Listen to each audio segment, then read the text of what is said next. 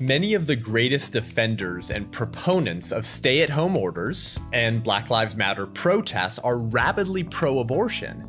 Yet their responses to COVID-19 and the death of George Floyd reveal staunchly pro-life principles. We will examine the self-evident nature of the pro-life position. I'm Seth Gruber, and this is Unaborted.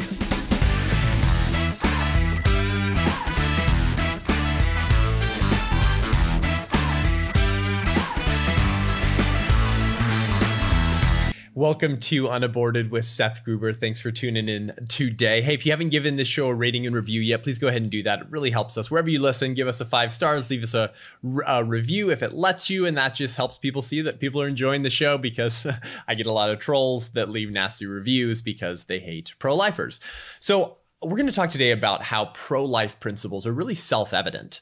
And when contextualized to any other moral framework, they're celebrated by all people. Those principles are embraced by all. But when they're placed into the context of abortion, suddenly those same principles are called into question. So I strongly believe that pro-life principles are self-evident. One of the many reasons that the principles of the pro-life position are not embraced when placed into the debate over abortion is due to decades of pro-abortion brainwashing and propagandizing peddled by the mainstream media and our schools. Decades of individuals growing up in these systems, being educated by a media that suggests that pro-life principles are foolhardy, bigoted, and stupid only when applied to the issue of abortion. But those same principles are adopted nearly across the board in a bipartisan consensus when contextualized in any other moral framework.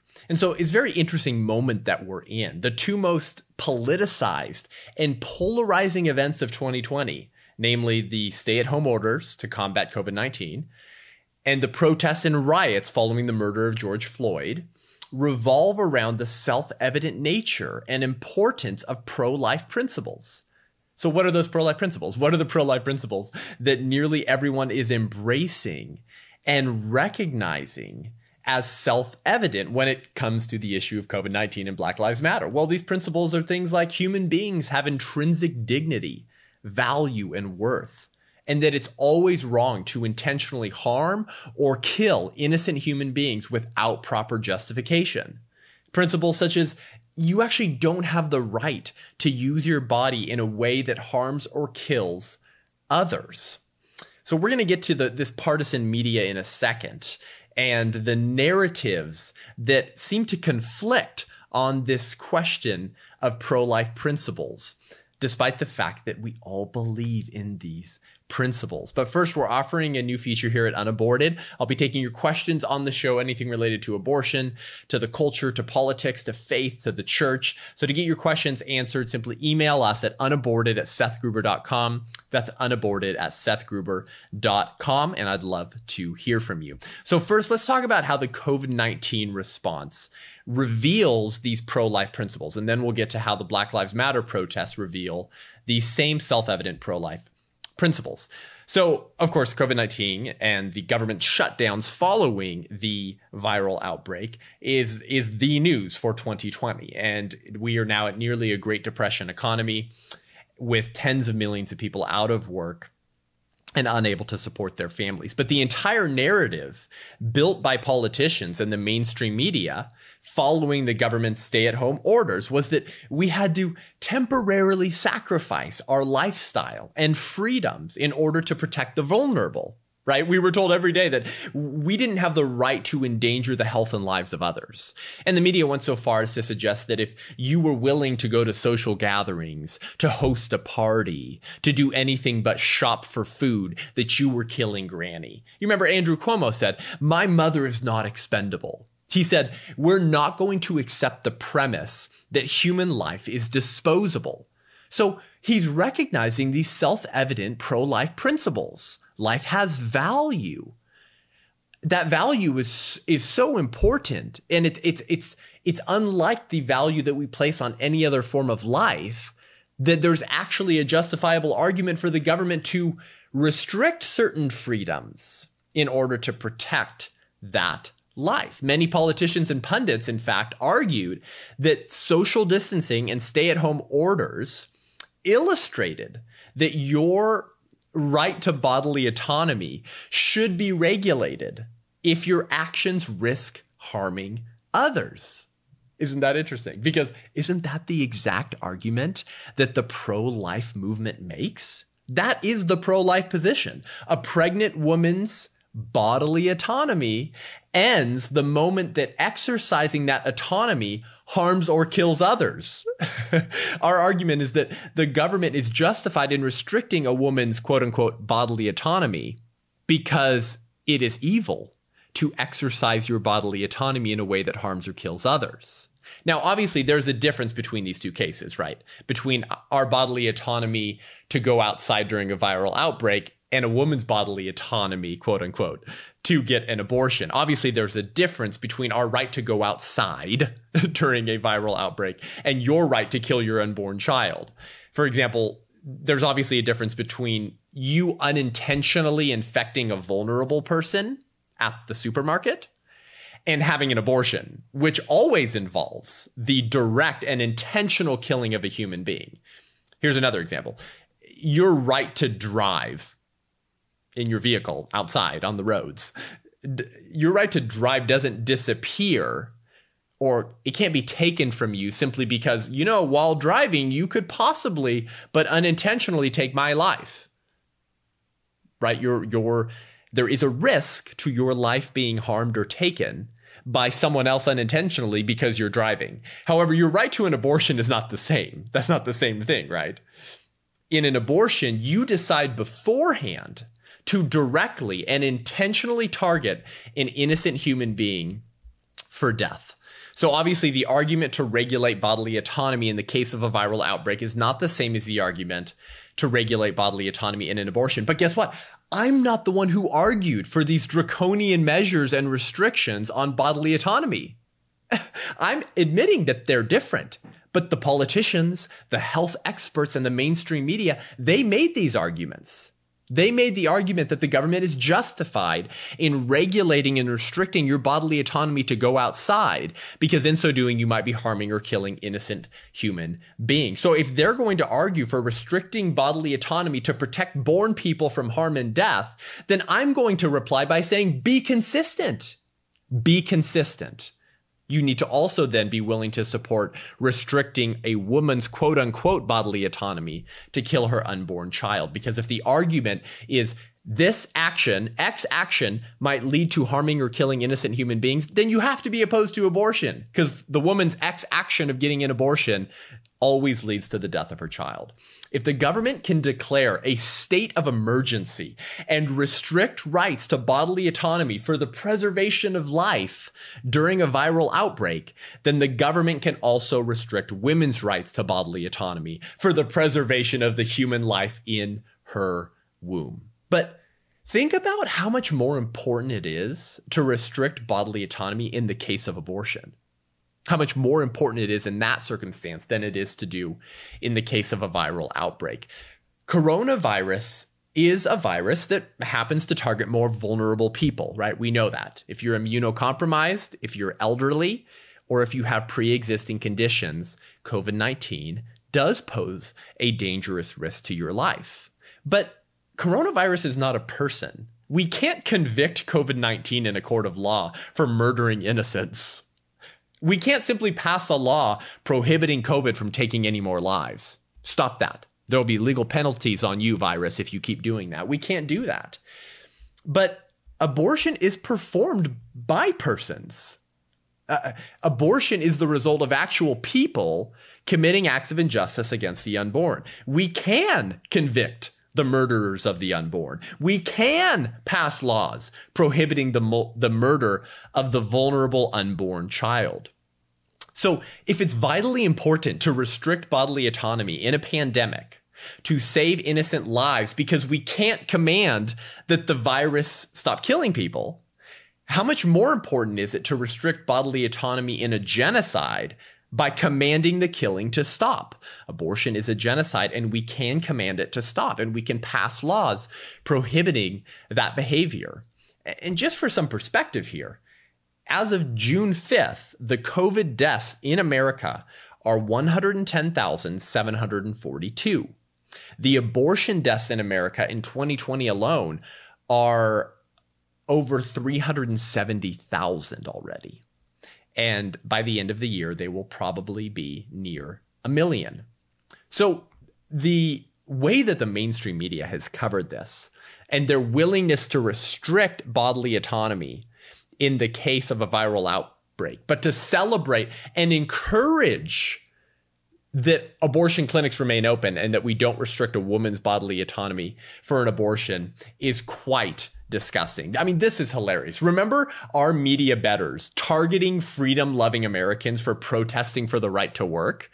Very angry at those protests. Very evil that you would get out there and protest for the right to work. What did they say? They told us these restrictions on bodily autonomy are only temporary. They're just temporary. You can go back to work soon. Just watch Netflix. Stop being selfish. Your selfishness could kill Granny. Your selfishness could kill innocent human beings. That was the message from the mainstream media to Americans who simply wanted to get back to work. Can you imagine if pro-lifers said the same thing about pregnant women? What if we said, hey, pregnant women, these restrictions on your bodily autonomy are only temporary. It's just 9 months. Just go watch Netflix. Stop being selfish. Your selfishness could kill your unborn child. Because abortion, of course, is an act of selfishness. It's the choice of your life and convenience over the life of your child. And your child becomes a necessary sacrifice for you to maintain your selfish lifestyle. Can you imagine if pro-lifers spoke to pregnant women the way that the mainstream media spoke to freedom-loving Americans by telling them, get over these restrictions on your bodily autonomy. Get over it. Stop being selfish. Now, clearly, the pro-life movement doesn't talk to pregnant women that way, but saying that is true. It's true. It's true that you getting an abortion is selfish. It's true that the restrictions on your quote-unquote bodily autonomy that keep you from killing your child are temporary. It's just 9 months. Just give birth to the child, and then if you don't want it, put it up for adoption. So what's the takeaway here? What's the takeaway between the vast majority of the country being willing to recognize pro-life principles to protect the vulnerable who might be exposed and die from coronavirus, but their unwillingness to support restrictions on bodily autonomy to protect unborn children? Most Americans recognize and believe in the importance of pro-life principles when applied to born people. But if you suggest that those same principles ought to be extended to the vulnerable human beings in the womb, then half of our countrymen suddenly protest that doing that is actually an attack on a woman's bodily autonomy, rather than supporting restrictions on bodily autonomy for the sake of the vulnerable and for the sake of the innocent unborn children in our midst. But we should celebrate that these pro-life principles are still broadly accepted and embraced by our countrymen on nearly every other issue. And we can make our arguments for the pro-life position and make our arguments for moral consistency, that if you believe in human equality and you believe in human rights, then every human being should be granted human rights, and every human being should be protected from unjustified killing, which is what abortion is and does to the unborn child. So next, we're going to examine how Black Lives Matter protests also reveal these pro-life principles. But first, if you like this show and want to hear more great content and commentary from the front lines of the pro-life movement and the abortion wars, then head on over to patreon.com/unaborted and become a patron of the show. That's what really helps us continue to do this show on a weekly basis. We'd love to move to 2 episodes a week, as well as getting out in the public square and doing interviews and interactions with people on the topic of abortion, and using this content that we use to equip you to defend life to gently push back and expose people to ideas and evidence that they've never seen or heard before, so that we can change their minds. They can become people of life who won't get abortions, but will defend the lives of the unborn children in our midst. Your support helps us reach more people. So please consider doing that. Go over to patreon.com/unaborted and become a patron of the show. And we'll be right back with a whole lot more.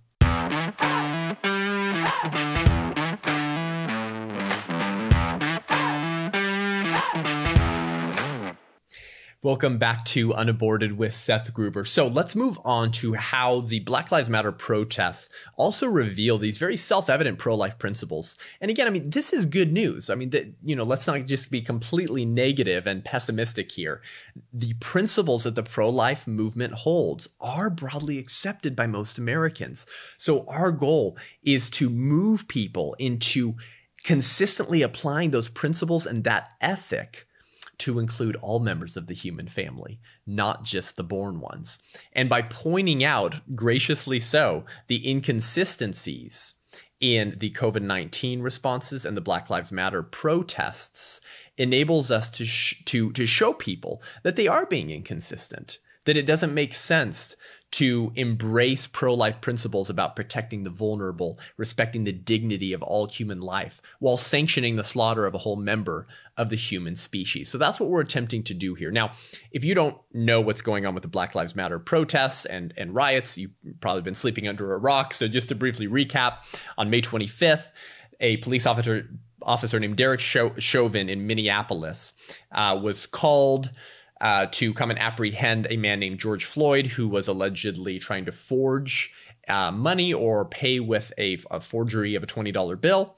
And they end up holding him on the ground, and Derek Chauvin places his knee on George Floyd's neck for nearly 9 minutes while George Floyd is saying, "I can't breathe, I can't breathe."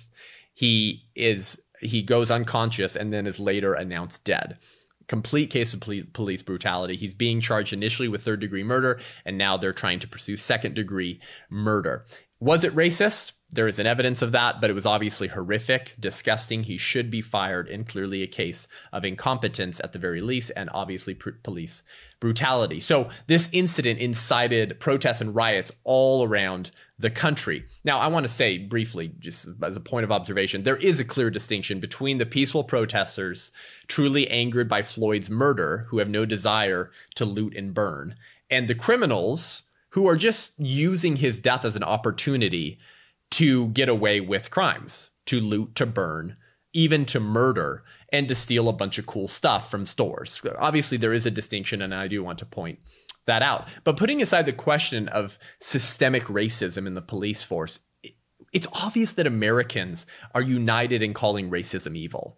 You'd be hard-pressed to find a racist sympathizer or a true racist who actually believes that blacks are subhuman and not persons. Yeah, sure, they're out there, but they're few and far between. Most Americans are on board and united in calling racism evil. We all believe that Black lives matter, but not because they're black, but because they're human beings with intrinsic dignity. Our value does not stem from the amount of melanin in our skin. It stems from our human nature, which we all had at the moment of conception. It's what makes us, it's what unites us. It's the one thing we have in common. Black Lives Matter don't matter because they're black. They matter because they're human beings. And everyone agrees that intentionally harming or killing innocent human beings without proper justification is wrong. Except, unfortunately, when that human being is in the womb.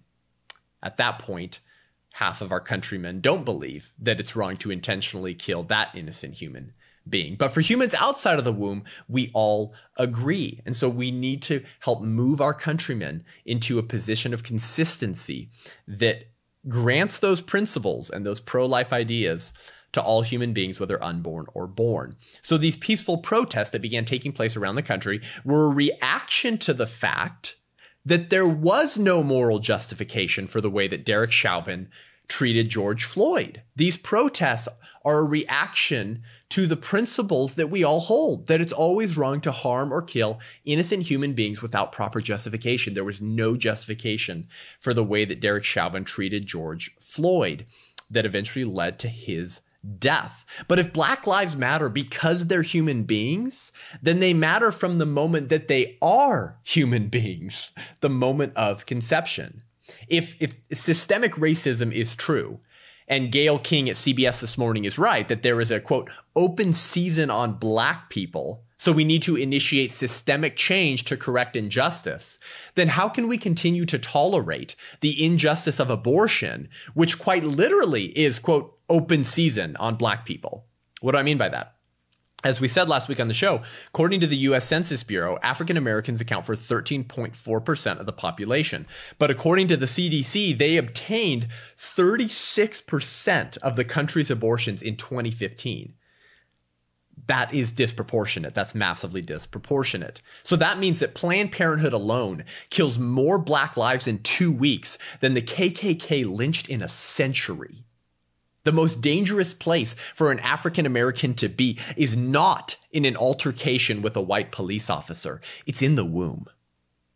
You're more likely to be murdered as a Black life in the womb than you are by any other person or any other means outside the womb. So while the claim that there is systemic racism in America's police force targeting Black lives is not verifiable, it is proven that the abortion industry targets Black lives because of their race. That's racism by any definition. So fully aware of the disproportionate amount of abortions that Black America obtains, Planned Parenthood responds to that information by strategically placing their death camps in Black neighborhoods. Here's what I mean by that. A study by Protecting Black Life found that 79% of Planned Parenthood surgical abortion facilities are strategically located within walking distance of African and or Hispanic communities.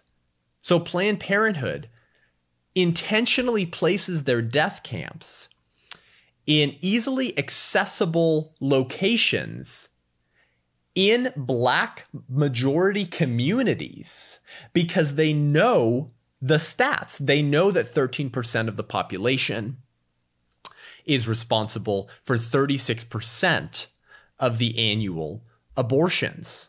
They know that they have a massive profit opportunity to kill more Black babies by placing their death camps near to Black families. Horrific, disgusting. If racism is real and if systemic racism exists, nowhere is it more apparent or prevalent than the abortion industry. And of course, we talked about on the show last week that Planned Parenthood was started by a racist and eugenicist, Margaret Sanger, who started the Negro Project to intentionally decrease the Black population. If Black lives matter, then all Black lives matter, both born and preborn. And there is no greater assault on Black lives than the one the abortion industry wages as they specifically target Black babies to increase profits. And I made this point recently on social media. I made the point that if Black lives matter and intentionally targeting Black lives because of their skin color is evil, then you can't pretend like abortion doesn't exist, because the abortion industry and their behemoth, Planned Parenthood, strategically targets Black babies in the womb because they're Black, because they know that Black mothers disproportionately obtain abortions. So I shared this graphic on social media, which says 1,000 Black babies are murdered in America every day by their own mothers and fathers. Why don't their Black lives matter? And here was my caption. My caption was, fact: the organization Black Lives Matter is rabidly pro-abortion. Fact check true, go to their website. Fact: the most dangerous place for a Black person to be is in the womb. Fact: it is legal to kill Black lives, so long as they're small, dependent, and located in a womb designed to hold them. Fact: the founder of Planned Parenthood was a racist and eugenicist who created the Negro Project to decrease the Black population. Fact: justice is being served over the death of George Floyd. While Black Lives Matter insists that killing Black lives in the womb is reproductive justice. Fact: the pro-life movement is the biggest defender of Black lives because the largest slaughter of Black lives is happening in the womb. So that was my caption. And you wouldn't believe the bleep storm that I incited online. People were calling me a racist and accusing me of scapegoating Black people for the problem of abortion. Think about how ludicrous that accusation is. Imagine if Black families were helping arrange the death of their newborn children, infants, and I suggested that that's kind of evil. Would I be a racist? Of course not. I wouldn't be a racist for saying that no family members, regardless of skin color, should be arranging the death of their own children. Now, clearly the abortion industry does target individuals for abortion. And many times the post-abortive woman is the second victim of abortion. The first victim is always the innocent child who's killed. But of course, the abortion industry does lie to young women to manipulate them into an abortion. But you still have a certain level of moral culpability if you take your unborn child to be killed by someone else. So yes, the murder of George Floyd is evil and horrific, but police brutality is not the number one problem facing Black America. Abortion is the number one problem facing Black America. According to the Washington Post, if they're reporting this and it doesn't help their narrative that we have systemic racism, then maybe it is true. They reported that the police fatally shot 9 unarmed Blacks in 2019, which was down from 38 in 2015. Well, so much for systemic racism.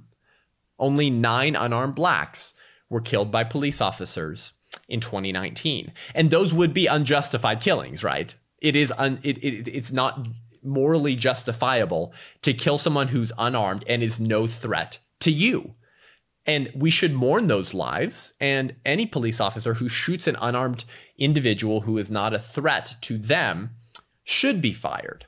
But that is not the number one problem facing Black America. The abortion industry murders 360,000 unarmed Black people every year in America because unborn children are people, and they are the most vulnerable and the most unable to protect themselves. If you care about Black lives, you have to care about Black families, since the family is the bedrock of society. And we've all seen the statistics of the increased risk of homelessness, of poverty, of drug use, of suicidal tendencies, et cetera, et cetera, et cetera, if you grew up in a fatherless home or a broken home. If you care about Black lives, you have to care about Black families. Well, it's hard to care about Black families if you support and celebrate Black families killing their own children, which is what Black Lives Matter as an organization does. And unfortunately, a disproportionate amount of the protesters are pro-choice.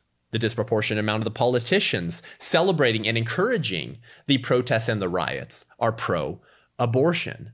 So while claiming to care about Black lives and Black families, they encourage Black families to murder their own children so long as those children are still in a womb where they cannot protect themselves.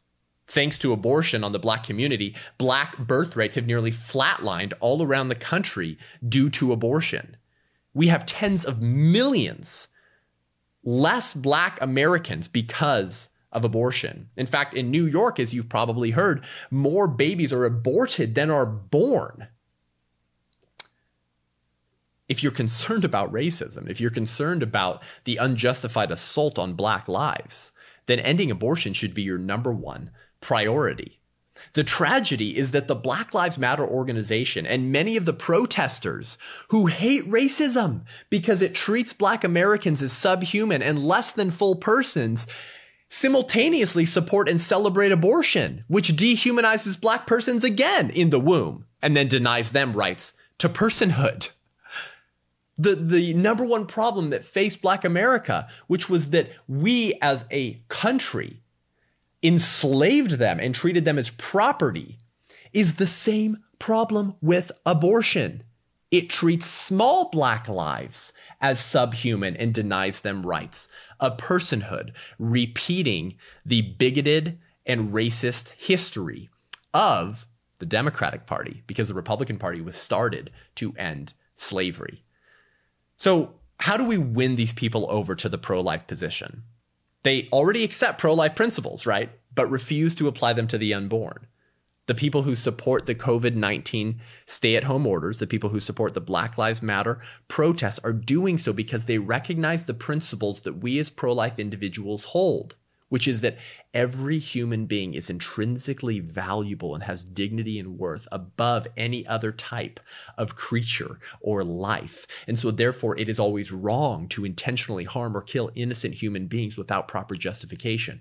However, we as pro-lifers are consistently applying that principle and ethic because we're granting those protections to the beginning of when a human being starts, the moment of conception. Many of our countrymen only grant those principles when you exit the birth canal, which makes no sense in any world. So how do we win these people over? Well, we make our arguments. We point out that the very reason they hate racism, namely because it dehumanizes Black persons and denies them the same rights as all other people, is the same reason they should hate abortion. Because abortion dehumanizes Black humans, all humans in the womb, and denies them the most important right, the right to life. And if you don't have that right, you don't have any other rights. And I'm assuming that that's the reason why Black Lives Matter is so outraged by what they perceive to be systemic racism. Because their claim is that, well, we as Black Americans can't even feel safe. We can't even feel that we have a right to life that will be protected by the police force. Now, again, regardless of whether there is systemic racism in the police force, they're acknowledging what pro-lifers acknowledge, which is that the right to life is the most important right. And if you don't have that right, you don't have any other rights.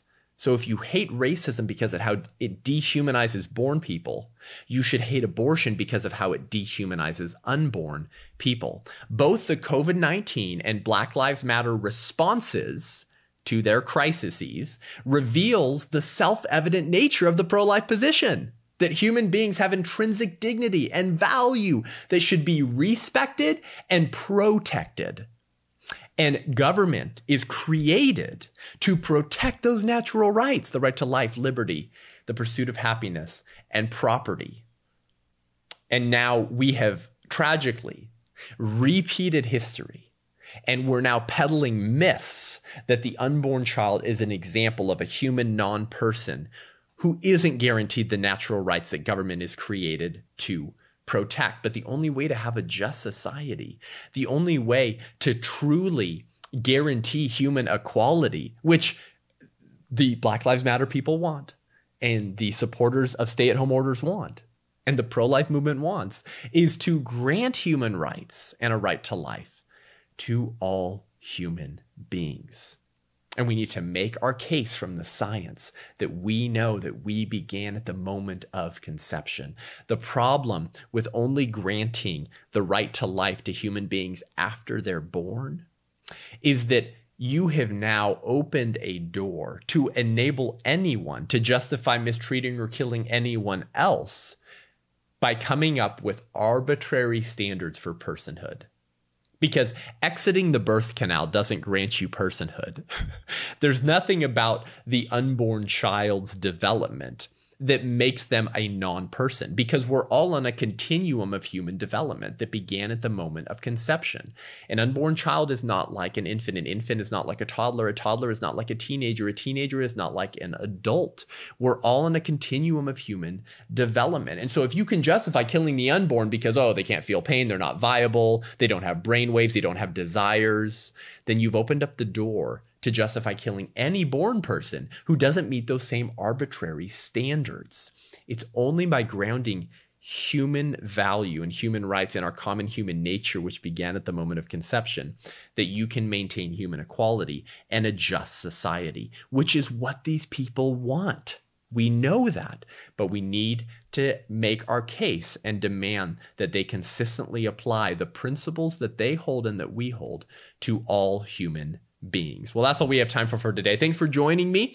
If you want to connect with me online, head on over to SethGruber.com, SethGruB as in baby boy, ER.com for my training videos, my speaking schedule, or to subscribe to my newsletter. You can also connect with me on social media on Instagram, Twitter, or Facebook, and subscribe to our YouTube channel if you like to watch this podcast as a vodcast. Head on over to iTunes, YouTube, Spotify, give the show a rating and review. It really helps. Tell a friend. Maybe listen to this with a pro-choice friend or family member of yours and use it as a way to incite a very productive conversation. Thanks for tuning in. Until next week, I'm Seth Gruber, and this is Unaborted.